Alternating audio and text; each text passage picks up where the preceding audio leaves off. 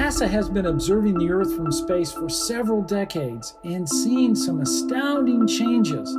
It's real, it's us, but we still have choices about how bad we let it get. Hi, I'm Jim Green, and this is a new season of Gravity Assist. We're going to explore the inside workings of NASA in making these fabulous missions happen.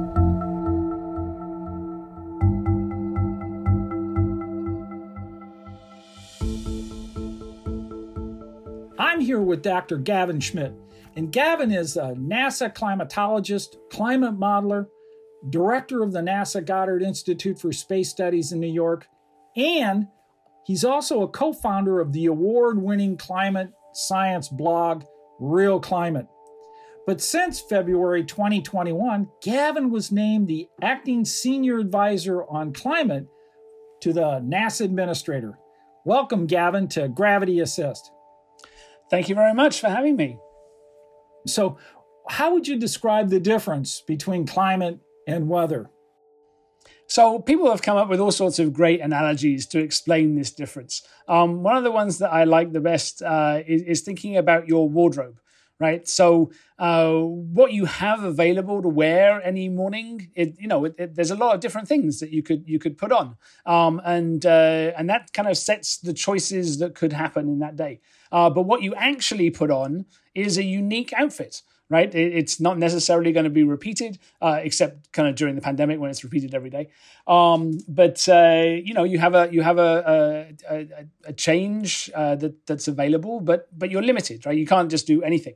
And then sometimes somebody can come along and buy you a new bunch of shirts, and now that's closet change, right? And your choices then change, and your choices for what you're going to wear in any one day can also change because things in your closet have changed.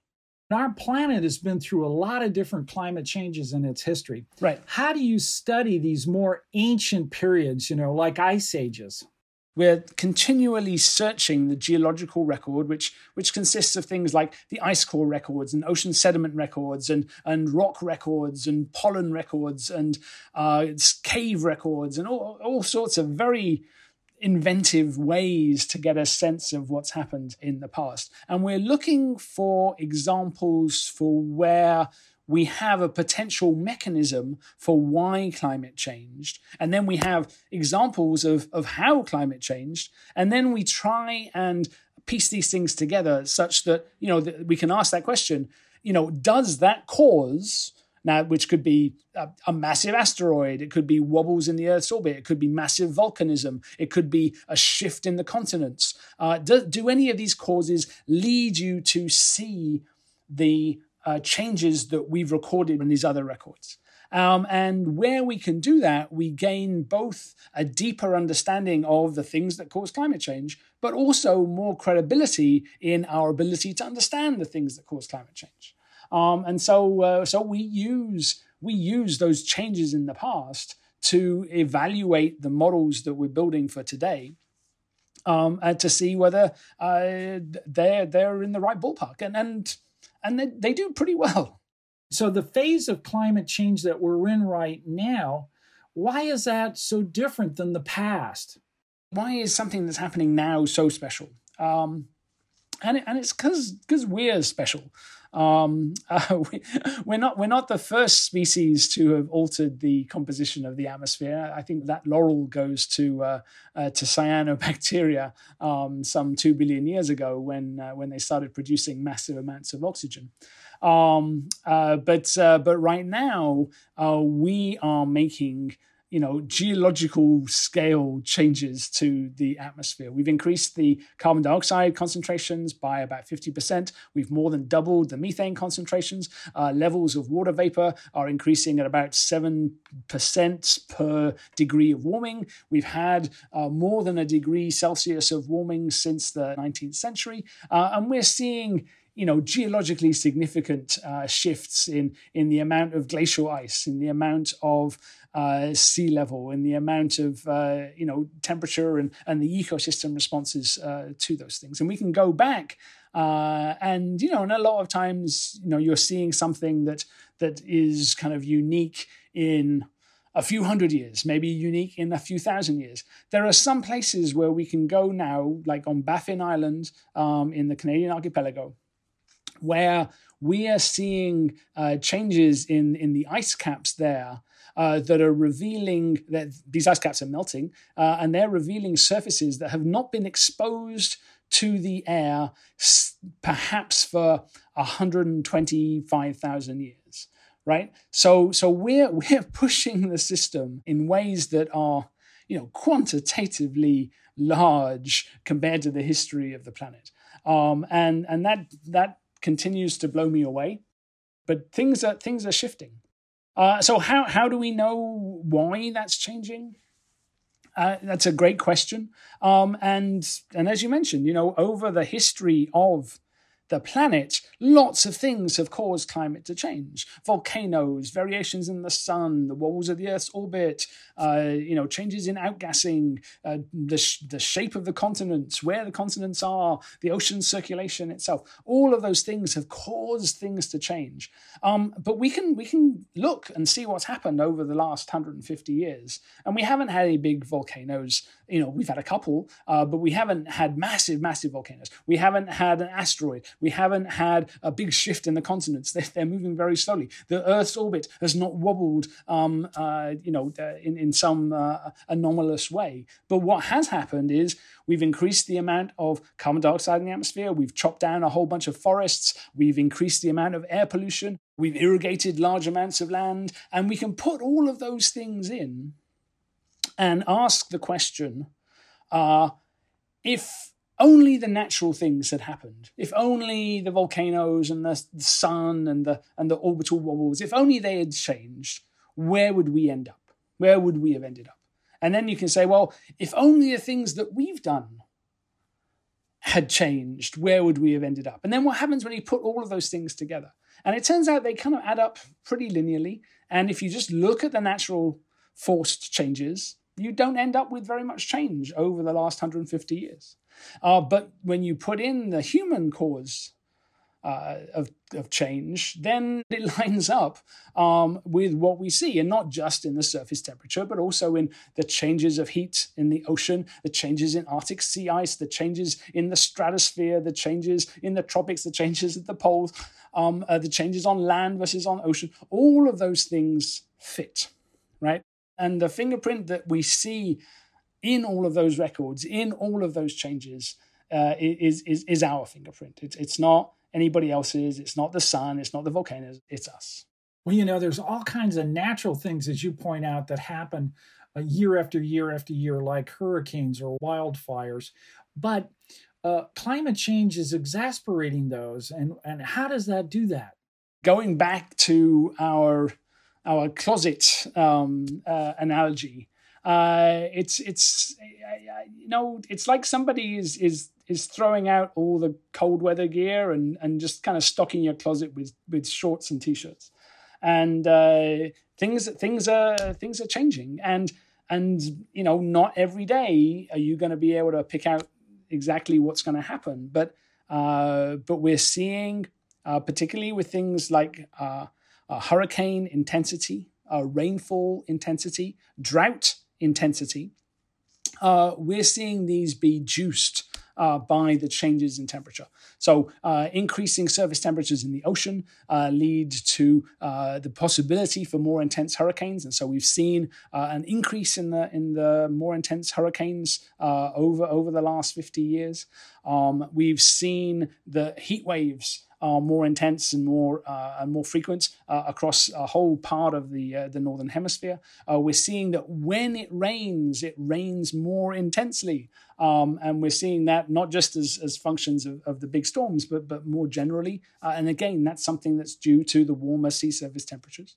I mean, some good news: we're seeing less cold weather outbreaks, despite what happened in Texas this year. We are actually seeing less of those over time, and when they come, they're less cold. So that's moderately good news. We're seeing extended growing seasons, also moderately good news, unless you care about kudzu and pine bark beetles and invasive species and those kinds of things. But the changes that have happened so far with climate are now evident in a whole suite of new variables, a whole suite of new extremes. Well, as you say, we see those things because we can measure them here on Earth, but NASA has a really unique perspective, and that is from looking at it from space and getting global ideas as to what's going on. So what are some of the measurements, the important measurements that NASA's Earth Science program is making that gives us an idea of what's happening in the climate change area? We have the trends in the radiation at the top of the atmosphere from the Ceres measurements. We have the trends in gravity from the GRACE satellites and the GRACE follow-on satellites. We have sea level rise from a whole series of laser altimeters, of which we've just launched I think the fifth in the series. We have records of Arctic sea ice going back from 1979 onwards, where we can see very clearly how things have been changing. We can see the changes in ice itself from visual records from Landsat, for instance. We can see the decline in mountain glaciers in Alaska and in the Himalayas and in the Rockies and in the Andes and in the Alps and on Kilimanjaro and in Papua New Guinea and all of the places where we have ice on the planet. We're seeing changes that are consistent with the changes in temperature over this time period. One of the satellites I really like is ICESat, and as you mentioned, it uses lasers that then allow us to determine height, laser altimetry. How does that really work? Magic. How does that work? So it works because the satellite has a laser, and we know the satellite's position very, very accurately. It sends down a laser to the surface, and then it bounces back up. And how quickly it bounces back up is a measure of how far it's traveled. And how far it's traveled tells you how high the surface is. And the precision of these measurements allow us to, at the global scale, see clearly changes in the global sea level of a few millimeters per year. And allow us to see, changes in elevation on the ice sheets themselves of a few meters per year. It's really very impressive. Yeah, a remarkable set of measurements indeed. So NASA just announced that we're developing a new set of missions. We call them the Earth System Observatory. What are they all about, and what will they measure? So this is a suite of new missions that are partially to continue the series of measurements that we've been making over the last few decades, but also to measure important new things that we haven't been able to capture before. One of those new things is really fine-grained information about aerosols. So particles that are in the atmosphere, they're made up of lots of different things, dust and sea salt and sulfur dioxide and sulfate particles and soot and pollen and all sorts of different things. But really getting an idea of where those aerosols are, when it's a very confused and complicated picture. We haven't had that global view of that in enough detail up until now. So that's going to be a big part of one of the new missions. We're continuing to build on these gravity measurements so that we can continue to track not just where the ice and Greenland and Antarctica is going, but also changes in groundwater and changes in other kinds of water storage on land, because that turns out to be really important as well. We have one of these missions is to look at vertical land movement, which is so important for understanding how changes in global sea level are going to impact regionally in any particular location. So in the monitoring that we do, are there measurements that we can make or are making that would help people understand the elevation of water and threatening of the ocean fronts that we have here in the world? Yes and no. So measurements only tell us what's going on right now. And in order to prepare for what might happen in the future, you need models. But we are making the measurements that feed into those forecast models. We're looking at the satellite altimeter data that's giving us regional sea level, very close to the shore. We're looking at the INSAR data and the NISAR data that's going to be upcoming. That's going to tell us more about vertical land movement, which is the other part of risks associated with relative sea level change. So yes, and we are making those measurements, but they need to be fed into the analysis. They need to be fed into the modeling so that we can project things going forward that we don't yet have observations for. Well, to understand this concept of altitude of land, isn't it true that as ice or snow in mountain peaks then wither away, the land becomes more buoyant and moves up? And so you have to not only factor in the change in ocean height, but the change in mass that is occurring on the land. Yes, you do. And in fact, it's even more complicated and more fascinating because when you move the ice, when the ice moves and it melts and it goes into the ocean, you're also changing the mass distribution on Earth, which changes gravity. And so if you lose a chunk of ice from Greenland, that means that there's less gravity pulling water towards Greenland. And in fact, sea level goes down near Greenland and goes up elsewhere. And it turns out that there's a small change in the rotation of the Earth as well, which also changes the shape of the geoid. And you need to have all of those things calculated if you're going to be able to predict what's going to happen to sea level in New York or in Johannesburg or in South Africa or in Shanghai. And each of those places has a different fingerprint from where the ice is melting or where the terrestrial water storage is changing. Gavin, what lessons should we take away from the climate environment during the global pandemic? Okay, so let me start off by saying that I'm not going to recommend a global pandemic in order to reduce emissions. Good. The cost benefit is a little bit skewed there. Nonetheless, the restrictions that were put in place did impact a lot of different emissions. As you rightly say, we in the US, we reduced carbon dioxide by, I think, about 10% in 2020 compared to the year before. Globally, it was about a 7% decrease in carbon dioxide emissions, mostly from changes in transportation. So people weren't driving as much, they weren't flying as much, and that had impacts on other things too. So people not driving reduced the amount of nitrous oxides. So those are a precursor of smog. They're very bad health-wise in cities. Mostly everywhere we saw reductions in ozone, not so much in some of the most polluted parts, but we saw big changes in these short-lived pollutants that we saw from space everywhere where there were big restrictions put in place. So there's two lessons I think to take from that.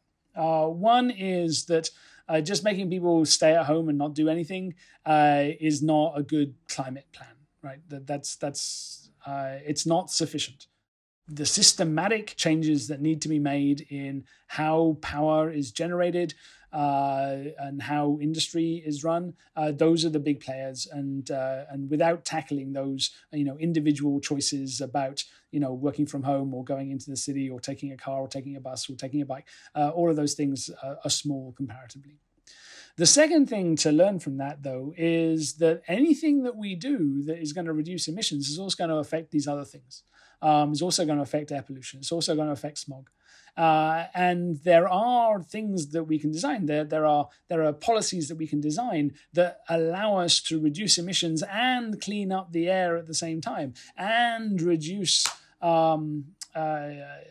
public health problems associated with particulates or with ozone or with smog. And so these things are connected.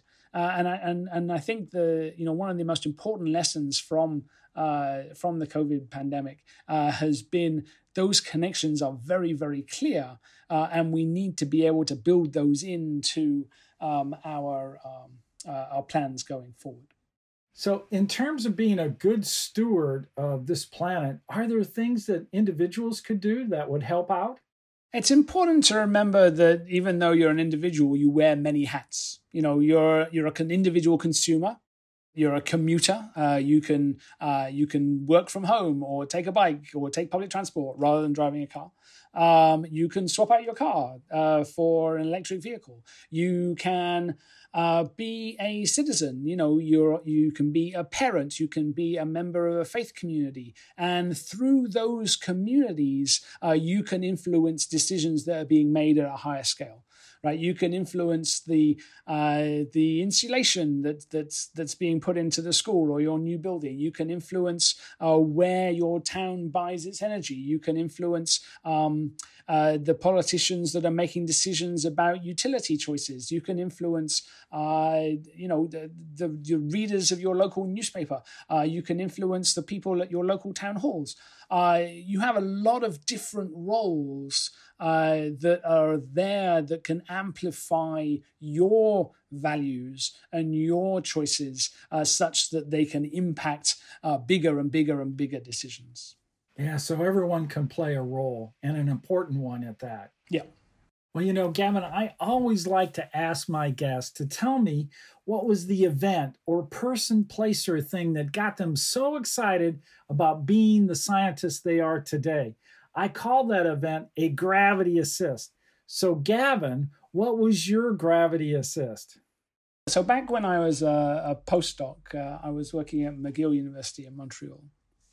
And Montreal, as I'm sure you know, is bilingual, right? So there's an English population, there's a French-speaking population, and I'm fortunate enough to speak a little bit of French, and so I was able to kind of go between the two, and I remember pretty early on when I was there, I was giving a talk, and it was a French language scientific conference, and I was giving a talk on the Cretaceous, and how the climate of the Cretaceous might have been. And immediately after I gave my talk, this journalist came up to me and he said, I'm from Radio Canada, which is the French network there, and he says my audience is absolutely fascinated by the Cretaceous, because there were dinosaurs and everybody loves dinosaurs, and he said, can you tell me something about the Cretaceous? And so the camera starts rolling, and this is all in French. And the guy says, what he says to me, comment était le Crétacé? So what was it like, the Cretaceous? And I said, chaud, hot. And he says, how hot? And I said, très chaud, very hot. And he said, thank you very much. Boom. And that was it. And I was going, okay, well, that was interesting. And I bring that up because what's kind of pushed me to be kind of where I am has been a kind of innate desire to help people out, to explain stuff to folks, and one of the things that I realized at that moment was that even if I don't know everything, I still know a lot more than a lot of other people. And that's kind of the need to know a lot about a lot of things, and to see how they fit together, and then be able to explain what's going on in the ocean to the people that care about the clouds, or what's going on in the radiation to the people that care about paleoclimate, or explain to somebody that cares about the dinosaurs how climate change impacted them. You can be that translator. You can be that conduit of interesting information. That was when I kind of realized that was something that could be done, and that I could do it. What's pushed me into climate change has been both that kind of evolution of my thinking about what science is for, but also this massive interest that the public and other people have about climate change. Well, I got to tell you, you really upped your game since that last interview. Well, it's a craft, yes. All right, that's right. And indeed, it takes a lot of practice and a lot of exposure, and it's hard for scientists to talk about, some of these esoteric subjects. So, Gavin, thank you. Thank you very much. Well, join me next time as we continue our journey to look under the hood at NASA and see how we do what we do. I'm Jim Green, and this is your Gravity Assist.